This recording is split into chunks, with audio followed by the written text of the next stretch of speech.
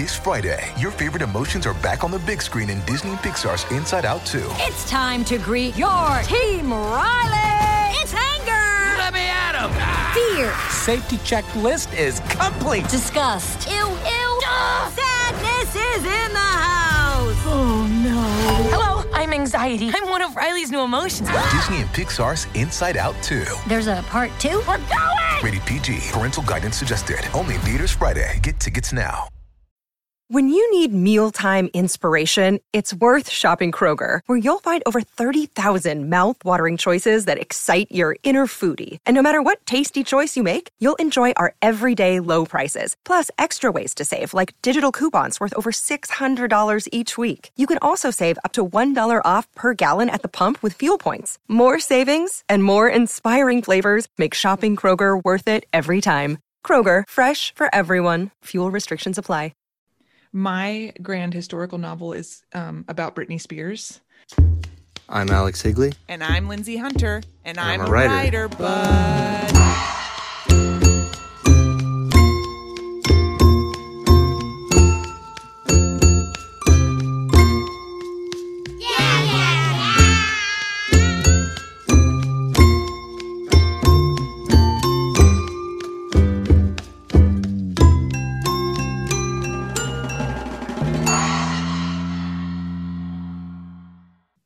Welcome to I'm a Writer, but with us today we have Jennifer Burney. Jennifer Burney writes to explore the human state of longing. Her essays have appeared in Tin House, The Offing, Brevity, The New York Times, The Washington Post, and many other publications. Jennifer grew up on the East Coast, but spent many summers falling in love with the Pacific Northwest, where the trees, mountains, and water seem to put all worries in perspective.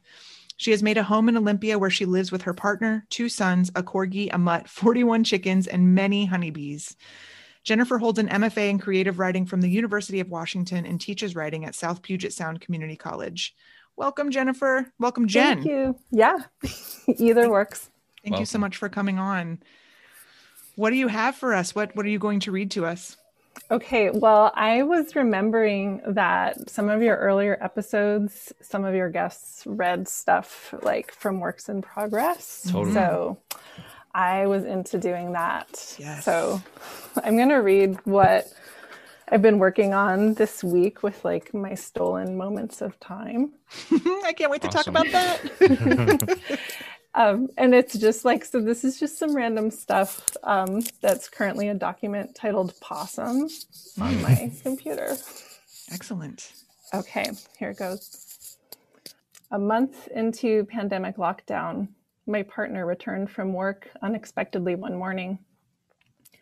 I was coming home from a run when I saw her in the driveway, and I could tell by the way that her hands were cupped that she was holding something small and alive.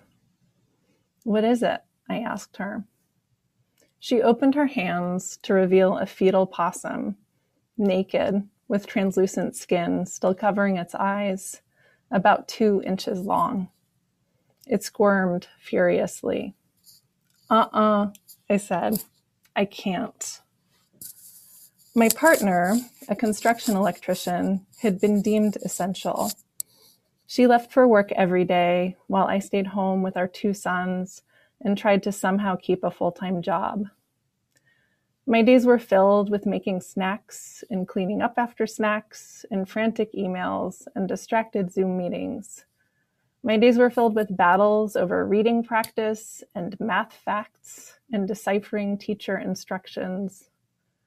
I had already this morning, at my partner's request, buried a rabbit that had been hit by a car in front of our house.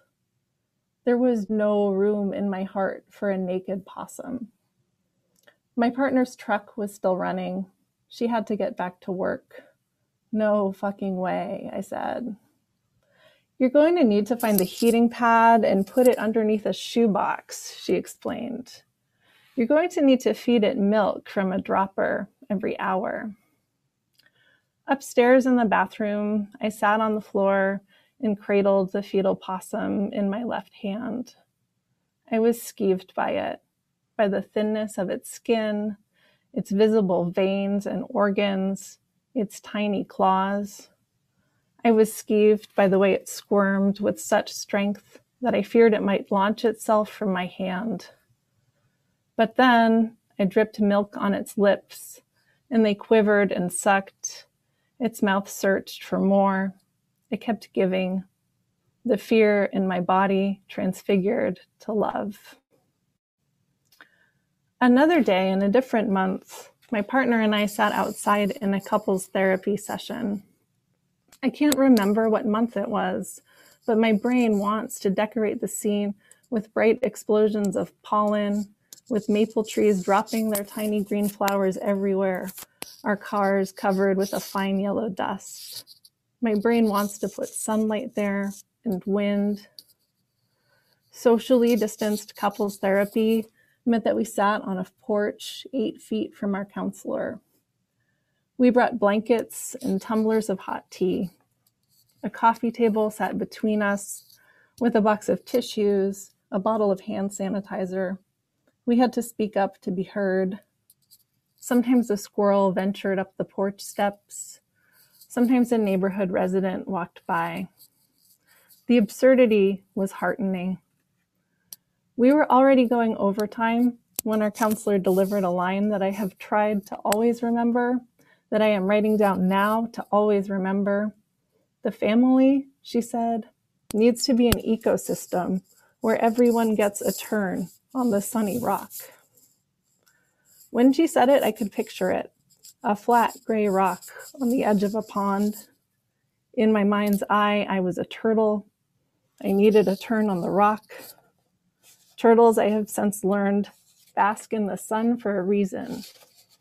The basking isn't luxury. They bask because if they don't fully dry out, their shells rot. It doesn't stretch my imagination to consider how shell rot would feel. My right shoulder has already started to itch. That itch is already spreading. Learning this about turtles changed the word bask for me. Now it sounds like a survival practice: to shelter, to forage, to bask. Beautiful. Thank you. It made me think of, have you heard of the literary magazine Nurture? I don't think I have. Oh, they would love this. It's all about caregiving. It's all work about caregiving. Shout out Nurture. I will look it up. So tell us, when you get this work done, when do you get your drips and drabs? Yeah, they really are drips and drabs, I guess. Lately with this whole pandemic scene, it's usually after bedtime, if I can swing it. Mm-hmm. And then my kids just started going back to school 2 days a week. Mm-hmm. And I've been trying to do like this time management scheme where I just, even though I have a million things to do, I like try and steal an hour or two to write from that once in a while now. Mm-hmm. And what you read was so specific and detailed and alive. How do you access that in those little amounts of time that you're stealing? Mm. You know, I feel like right now I'm sort of just having fun writing about what's really recent for me. And I took this break. I was working on a different project, before March of 2020. And then when we were all stuck at home, I just stopped doing that. And I spent like 7 months just writing letters to friends and writing journals, which I hadn't done in so long. And so I feel like the writing I'm doing now is really connected to this space of having written for like not for an audience or not for publication for some time. Jen, was that inspired by somebody? Was there someone that kind of pointed you in that direction to maybe focus on that type of writing, or was it something that just came naturally to you that you drifted into? I think I drifted into it. I think partly because I just felt unmoored. Mm-hmm. When shutdown happened, I was sort of in this space of work was really helpful to me. Like leaving the house and going to work was like really keeping me sane. So I had some moments at the beginning where I just didn't know how I was going to keep my act together. Mm-hmm. And so, yeah, I think I just turned to journaling, even though I hadn't done it in a really long time, as just a way. It was almost like I wasn't going to be able to put words on the page that were for anyone else at that moment. So definitely. I was thankful for my commute in the early days of the pandemic. I just thought, I need this 20, 25 minutes where I can listen to music or listen to a book or something, because I was I was struggling in that same way where you were thinking like, where does this energy that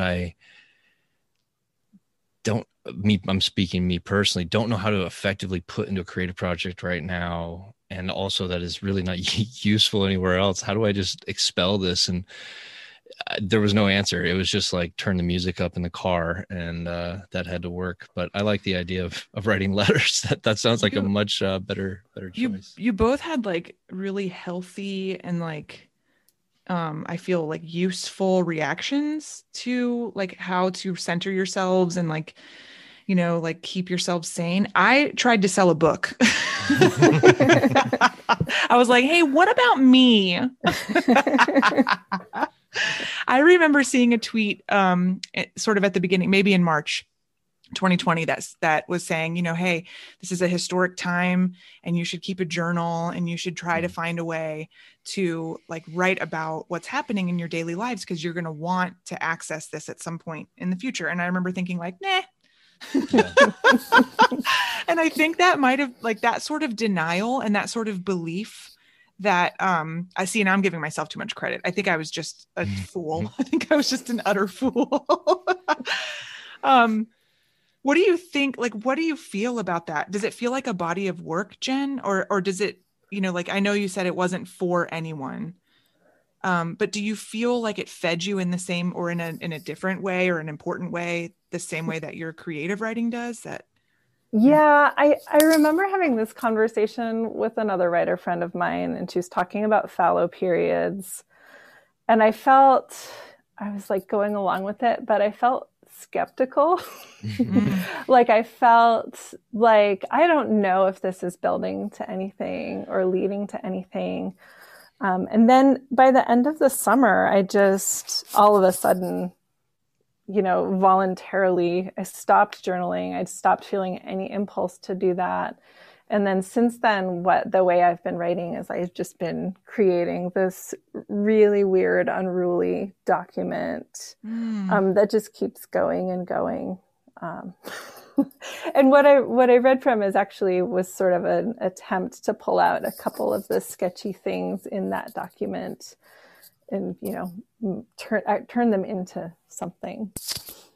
It's like you freed yourself from like a structure that you were using before, and now you're finding a new structure or like not even using a structure.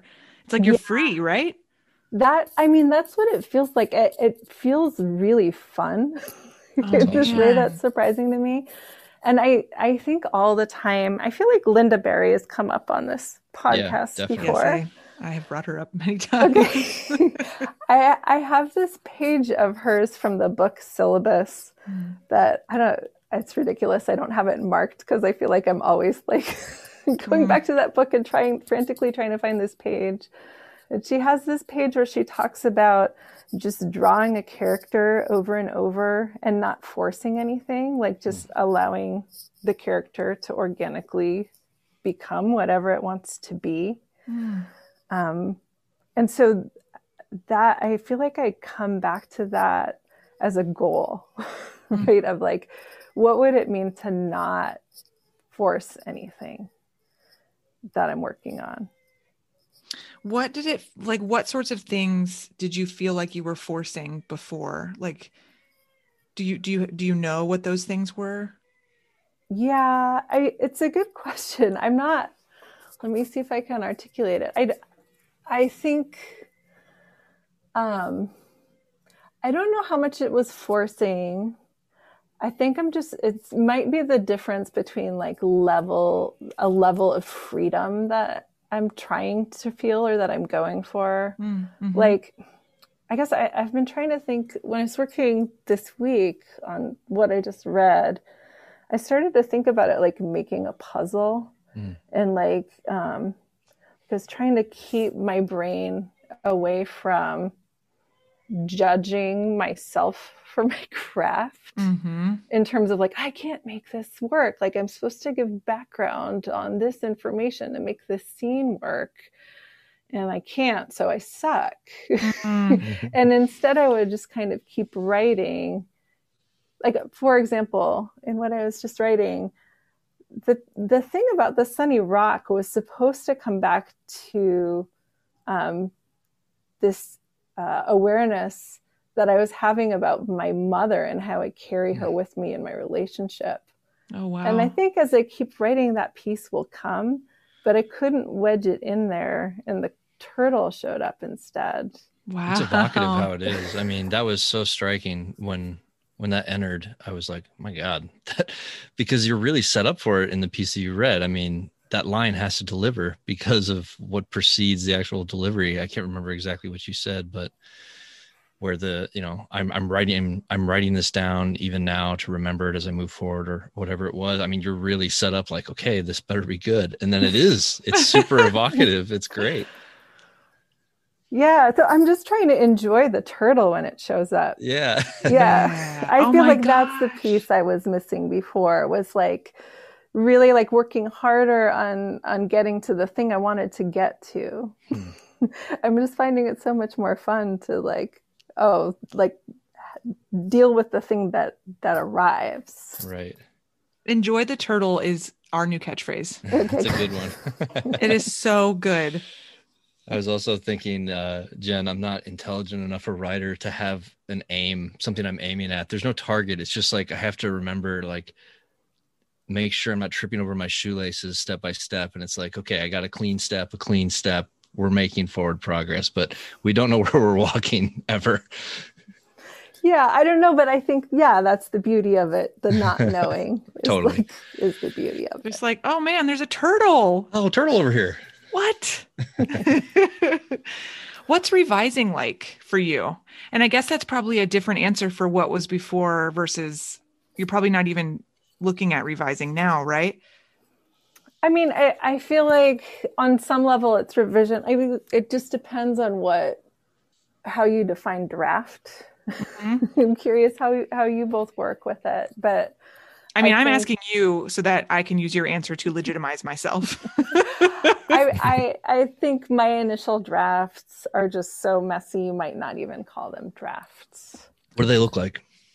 I think they just look like, sometimes it just looks like me trying to keep up with what's coming into my head. So I'll start a sentence and then I won't finish it because something else is coming into my head and I'm wanting to keep up. Is this, are you typing this, Jen, or is this? Yeah. Okay. Yeah. And so, that was a difference too. When I did my pandemic stuff, was writing things by hand. That changed things a little too. Oh yeah. Yeah. I wonder if that was some sort of way of freeing yourself from the previous way of doing things, right? Like the muscle memory changed. Yeah. And it's frustrating because it slows you down, right? Right. Mm-hmm. Did the sentences end up feeling different to you ultimately? I don't even think I think the thing about journaling too was being freed from any kind of sentence level sort of consideration, and freed from like having to entertain anyone. Right. But I did get really sick of myself. Were people writing you back? Oh yeah, the letters were good because those are occasional. But the daily journaling, like I just can't do that forever. I know some people really can and they're great at it. I get too boring. That's exactly the reason I couldn't do it. I could not do that. I don't think I could pull enough where I would even be willing to acknowledge what the day was or who I am on a daily basis with any kind of honesty. Yeah. So, I feel like the moments when I want to write a thought down, I can't, because I'm like making lunch or cleaning up something, or, you know, like there's not a journal at hand, and I'm not going to get off the couch to get it. Right. You know, I have so many half-started journals that I really meant well with and then abandoned, you know. And sometimes I'll think like, it doesn't have to be, you don't have to put pressure on yourself. It can just be, there's so often that I will take a picture of a page in a book because something, you know, there's a beautiful sentence or something, you know, hilarious. And I think to myself, I should write those down. That's what I should do, is write those down. And I just don't. Yeah. I can barely, this is the first time I've ever kept a log of what I've read for a year. Starting January 1st this year, I was like, all right, I'm going to keep everything written in here. And I can't even keep up with that. I mean, that feels like, torturous to me to even acknowledge like a lack of, you know, the speed of reading is dipping, and even to face that's a little bit, I don't know. I'm weak is the bottom line, Jen. That's what I'm getting at. Having read your book, you're much made of much tougher stuff than me, and much more. Oh, I honest don't know stuff, about that. It is true though, Jen. I mean, like, you mentioned a few times in the book your shyness, but again and again throughout the book, and it's weird to talk about this because this is your life, but again, and I feel like I'm talking about it in terms of like this narrative, but again and again, you found a way to advocate for yourself, you know, and I was kind of wondering about it in terms of like being a writer, but also being a shy person, you know, like, does it ever feel hard for you? You know, cause it's like, it's, we want people to read us, right? We want people to see these things, but does the shyness ever feel, how do you balance it, I guess is what I'm saying? Cause I feel like it's something that lots of writers struggle with. Yeah. I mean, I think what I struggle with, and probably the reason I write and maybe, you know, have often written compulsively, is like, I think some of the shyness is like, my head is just full of words all the time. Mm-hmm. And so like regular human interaction can be, it's just challenging. Like, I don't know which words what to say, and especially when it's like normal everyday chit chat, and I'm like trying to, I don't know, I'm trying to like say something innocuous. Do you know? Mm-hmm. Yeah. I don't know if that makes sense. Like, it does. Like, Alex and I constantly are like, what stupid thing did I just say on that pod? Like, I know I said something stupid, please. And we did. Absolve me. Yes, it is, because it's so in the moment. We're so used to being able to see our words, right, before we release them. Yeah. Right. Yeah, I think I appreciate having the full attention of the page, and yes. I have like I have this ongoing thing with my partner, because she'll finish my sentences for me because I pause. And I'll get really derailed, and she'll be like, well, you're just kind of slow. And I think I appreciate having like that blank space where I can just, you know, I have all the time I want to work out what I want to say and how I want to say it. Yeah, I'm much better on the page. I think too often I will let my sentences just in you know, in chit chat, I'll let my sentences just sort of, I'll say, you know, and so it's like, and then I'll make some random gesture and that's the end of the sentence. It's like, that's not what I meant. They just haven't developed punctuation for that yet. You got to go easy on yourself. I need like human emojis, or like, yes, you know, right. like I need something like that. What were you working on in the before time? In the before time, I was working on this project that I've tried to write and come back to a lot. And so I'm determined that someday, I think it's a project that I need to grow into. So it's like a historical novel awesome. Based on these two women who were lovers, who you probably haven't heard of, but you may have, Natalie Barney and Renee Vivienne. No. They were like turn of the century Paris. They have this love story that's tragic and has always fascinated me. Yes. How did you become aware of them, Jen? I became aware of them. I was a student. I did my undergrad at the Evergreen State College. Oh, yeah. And one day in a lecture, a professor just passingly mentioned them and their story. And, I don't know, it just sort of like a chill ran through me. And that was that. Wow. But that hasn't translated into me like being able to just sit down and write a 300-page novel. Well, it puts me in mind of, I don't know if you listened to the Catherine Nichols episode, but she wrote a novel about Nijinsky, based on Nijinsky. And she started taking ballet lessons as an adult, started doing all this research, wrote every scene from every character that was in the scene before she then...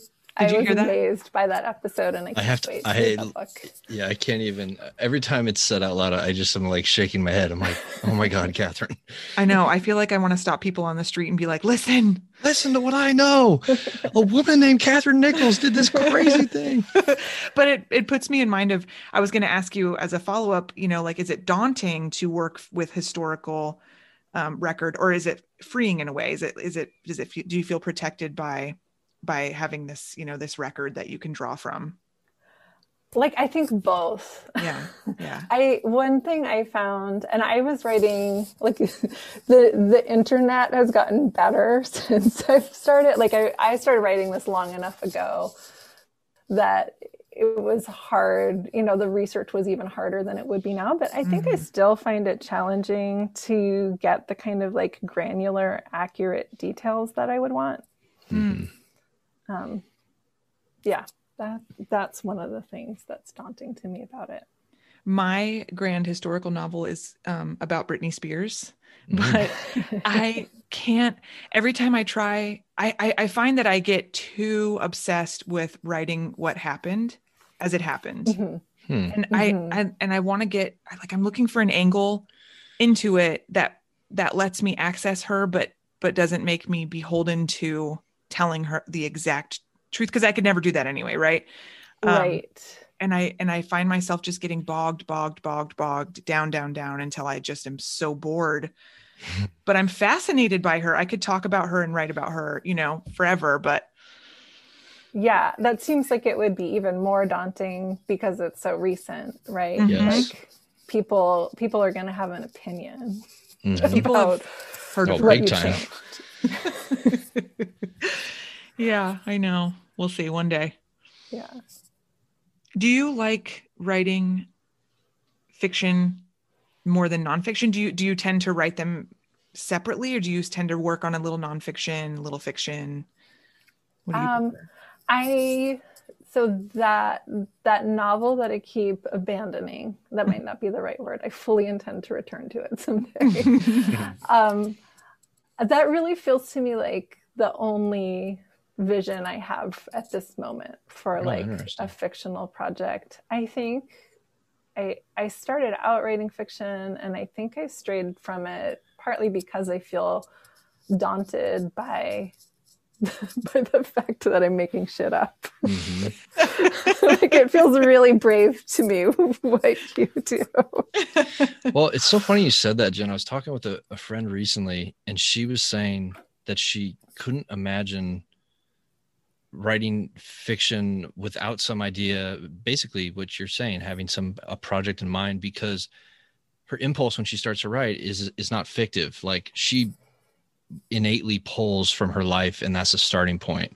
And it's funny how I have exactly the opposite impulse. I would never think, your book is a great example. I just cannot imagine writing that openly and clearly about my own life. It's amazing to me to look at your own life in that way and form, beautiful, striking sentences that relate to something that you're actually walking through on a day-to-day basis is amazing to me. Thanks. Yeah, I don't know. I think for me, and maybe the more I do it, the more that's become the craft for me, is like, what can I pull Right. from life? And I think for me, there's a security in that, just being able to say like, yeah, no, this is legit because it happened. Yeah. What does it feel like? How does it feel to have the book out in the world and people reading it and responding to it? It actually is way scarier than I thought it would be. Oh, wow. I really didn't feel vulnerable writing it. Like, it just felt really normal to me. And a lot of the book is talking about like my experience of my body trying to get pregnant. Right. And I knew that stuff would read as intimate. Do you know what I mean? Or like, Oh, yeah. but I didn't, it felt normal to write. It felt fine about writing it. And what I don't think I was thinking about was like, I wrote it thinking like, I don't care if strangers read this. But then I was like, right before launch, I was like, oh wait, it's not just strangers that read it. And that was the part that freaked me out in a way that I hadn't really anticipated. That is terrifying, isn't it? It is, yeah. Ooh. One thing I found so instructive about your book, and I think it's the main thing that I'm going, not that you're reading for a main takeaway or anything, but this is just something that rang out so loudly to me as I was reading, was just the intentionality that you and your partner had to have at every step, of this entire process, and just how again and again to make choices again and again, whether it be to have a baby at all, the sperm donor, the big folder of choices you were offered, things at every step. The fact that you have to reaffirm this choice with intention was so eye-opening to me, because I had not been walked through that process in that way with a couple on their way to having a child. And that was just it. I think it's such a special book for anyone who's a parent or thinking about being a parent, just to go through that with you in this narrative, because it's in some ways it made me realize the privilege that I had, and just kind of parts of the process that I was totally unaware of. And so I really appreciated that about your book, Jen. Yeah, thank you. It's a big part of why I wrote it, was just that I felt like I had never seen this stuff represented.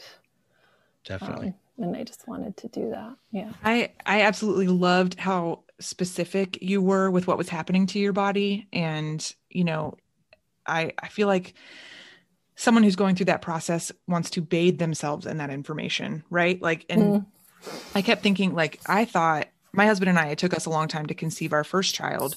And I remember thinking, like, I have been able to work hard and achieve things all my life. And this is one of the things that I am not able to get by working harder or being better, or it's this thing that I want. And it is, this is another thing I really loved about your book is the desire for the baby, the absolute like primal need for the child, that is inexplicable, but still you found a way to get it across in your book, is the driving force. Right. And I felt like it was such a welcome, I don't know, manual, almost textbook almost for people who have those struggles, who are, struggling with fertility or struggling to find sperm, or, like all of the above. And as I was, listening, because I listened to it, as I was listening to it, I just kept thinking like, oh, I wish I had this, back then when we were struggling to have our first, because it's just so informative and so comforting. And even as it's, really hard to listen to and frustrating. And so I don't know. I think, it's probably, I can see why it's terrifying for you to have it out there in the world, but oh, absolutely. It's so important and, unparalleled, I think. Thanks. Yeah, I mean, what you're saying resonates with me in terms of what I don't know that I actively thought about it so much until I was writing and revising, but just the way we attach so much value in the way we talk about fertility. There's this assumption of value in how fertile we are and how easily we conceive. It's like, I think it's really hard no matter what to struggle to conceive a child, but I think we make it harder as a culture. You had that line about the commodification of women's bodies related to fertility or not. And I hadn't seen it written that clearly in that way. And I was like, oh my God, of course. I mean, it was so obvious when I read it, but that there's a million sentences in this book like that, where it's like, it's something that you do a great job of putting it to its most essential truth about this process. And yet when you read it, it's really revelatory. I mean, there were so many sentences like that in there, And can I just say, fuck Dr. Norman? Please say that. Yeah. Fuck you, Dr. Norman, and every doctor like you. Like there's the casual. I mean, I think he was,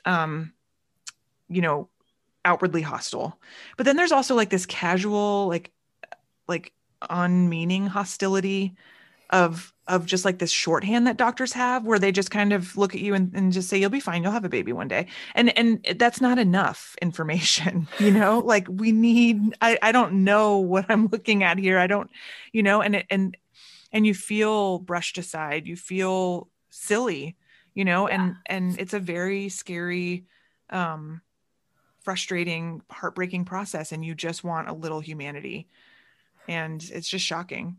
Yeah. And I think you're right. I feel like so much of my experience of the medical industry in general is like that, to the degree that, when I was writing the book, like one of my biggest fears before it launched was just that everyone's reaction to it was going to be like, so what? Like nothing really happened. Like there's a way in which I felt like the real event of the book is just how reliably shitty people are. There's not really a huge, it's not a story about, some big malpractice. It's just an issue of, invisibility of these minor infractions that really slow everything down and mess everything up. But it is, thrilling at times. I mean, I was listening to the part where, again, I feel so weird talking about it as if it's fiction, but the part where you're on that weekend to go see your partner's, she goes away to that 3-month intensive, and you're going to visit, and you're like, I'm just going to take a pregnancy test. Why not? And I can remember that. I related to that so hard. I had so many pregnancy tests around the house. I still have all my positive pregnancy tests. Oh, good. Me too. They're in a drawer. Because I still don't believe it. And I thought to myself, I know that this is going to be a positive test, because I remember my husband and we had one more trying session before I was going to go see the specialist. And I was like, why bother? And we did it. We tried anyway. Hi, honey. And, and that's how we made our first child. We ended up becoming pregnant on that last ditch try. So I thought, I know this is going to be the one. This is going to be the one. So I was, my kids are trying to talk to me, and I was like, shh, I have to listen. Oh, and your children's names are so wonderful. Oh, thanks. I use their middle names in the book just for a little cushion. Little privacy. Well, I mean, thank you so much for being on our show. And thank you so much for, giving us this access to this part of your life. Yes, thank you. It is so meaningful to so many people who are trying to have families. And I'm so glad that you got the family you always dreamed of. Thank you. Thanks for having me on. Thanks so much for coming. This was wonderful. If people want to find you, where should they find you? Oh, I have a website, which is jenniferburney.com, and I'm on Twitter, Insta. Yeah, you can find me there. Ooh, cool. I'm going to go find you on Insta after this. Okay, great. You can see pictures of my cow. Oh, good. Excellent.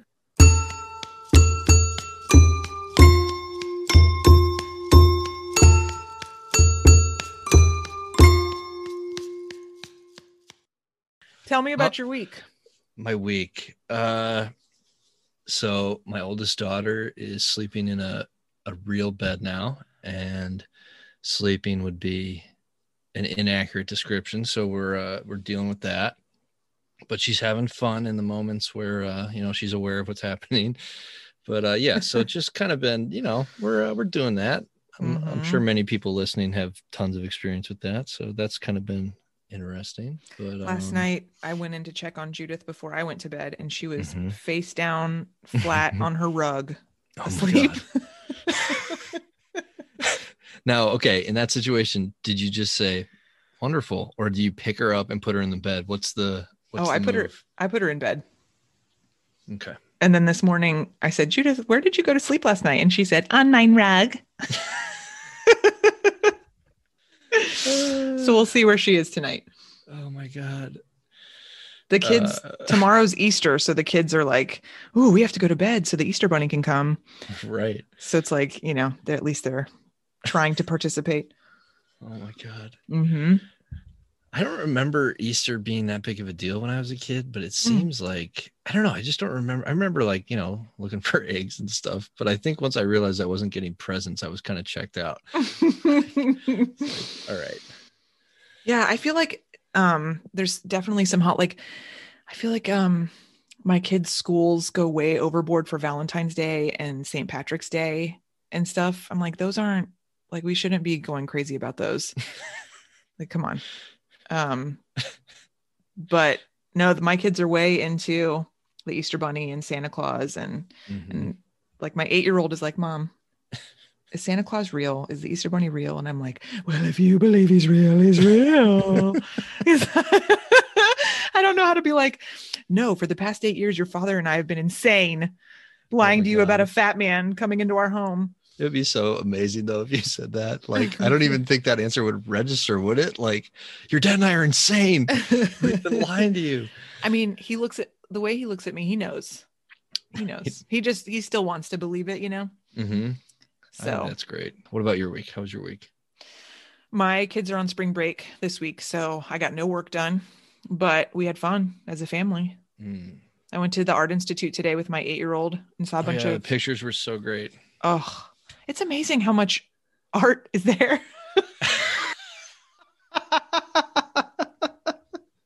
As the sentence was coming out, I was like, is this sentence coming out?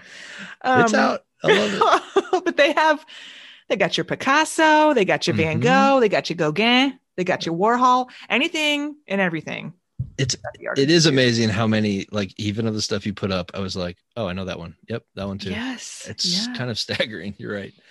Yeah, Parker wanted to see Van Gogh and Picasso because those are artists he'd heard of, but I was like, that guy's famous, that lady's famous, all this is famous, and he was like, oh, okay. No, all right. I mean, I'll cool, take Mom. your word for it. He's really into Animal Crossing, and Animal Crossing has a character that comes to the island, and he sells art, but sometimes the art is a forgery. Oh my God, really? So yeah, I think that colors his view of everything we look at. That's amazing. Mm-hmm. And it's fun going with an 8-year-old because he just wants to speed walk through everything. He's like, yep, I got it. Saw that. Yep. Check. And I'm like, look at the movement here. Can you tell how this is different? And, he's just like, yeah. Mm-hmm. And I asked him, there was this really big piece that was abstract, collage painting type thing. Okay. I said, what is, he's interested in it. Because it's, to him, art is a picture of something, or a painting of something. And I'm like, what do you think? What does that make you think? And he goes, it makes me think of trash and paper. And I was like, okay, good. Seems like a great answer. Yeah. Isn't that like Jasper Johns? Isn't that the whole thing? Trash, paper? Just pick shit up. He's onto something. There you go. Yeah. Yeah. Yeah. You sent your book in, right? Yeah. Hopefully for the last time. Whoop, whoop. Yeah. It feels good, I guess. I don't know. I think honestly, I'm so superstitious by nature. If I have to I can't even be honest about how I feel to myself about some of this stuff. So I'm just like, yeah, it's happening. Okay. This is That's happening. good. Yeah. Yeah. I feel you on that. Yeah. So it's hard for me to think about. I don't know, but hopefully coming to an end point ish. It's wild. It's so wild. Yeah, you have big things happening. Fingers crossed. Everyone just cross your fingers for me. That's it. That's all I'm going to say. Yep, they're crossed. Thank you. Whatever other magical spells anyone has out there. Good vibes. I'm sure we have some witches out there. Please, listening. I hope so. Oh my God, I hope so too. I hope we have a large witch community listening. After this, I have to go hide the Easter eggs. Awesome. And hide the baskets. Are you going to put anything weird in any of them? My mom, when we got older, she would put money in some of them. But maybe, I hope I'm remembering this correctly. It wasn't like, oh, yours is the pink one and yours is the yellow. It was like, whoever found the money found the money. Okay. So that's how it should be. Yeah. But no, I haven't. I also have fond memories. Let's make that a word. Fond memories of, my mom putting Slim Jims in our Easter baskets. And I remember thinking wow, a Slim Jim. Sure. And I think I did that one year for Parker and he was like, why did you put a Slim Jim in my, so maybe that's like a 90s thing. I don't know. What you're going to say is that she ripped up a Slim Jim and put it into the eggs. I could see my mom doing that. My mom had some ideas sometimes. No, they're getting little, oh God, my middle child, my 5-year-old is obsessed with the idea of fishing. Oh yeah. I don't fish. Ben doesn't fish. We don't know how to fish. We don't have a fishing license, but he's obsessed. And so he'll just get a stick and he's like, let's go fishing. I have a fishing pole. Anyway, the Easter Bunny's bringing him his own fishing pole. So, oh my God, he's going to trip. Yeah. I need prayers in a different way now. But then my other two, Parker's really into books. So he's getting some books and then Judith's getting a Paw Patrol thing and then candy and bubbles and other crap. So all the good stuff. Yeah. Awesome. Just the way the Lord intended. Awesome. Yeah. Anything you want to read? I have nothing. Okay. Is all quiet at your house? It is right now. Excellent. Okay. Yeah. Well, happy Easter. Happy Easter, bud. See ya. Bye. I'm a Writer But is recorded by Alex Higley and me, Lindsay Hunter, in our respective basements. Because there's a pandemic out there, please wear a mask. Yeah. Editing by Lindsay Hunter. Music by Max Loop.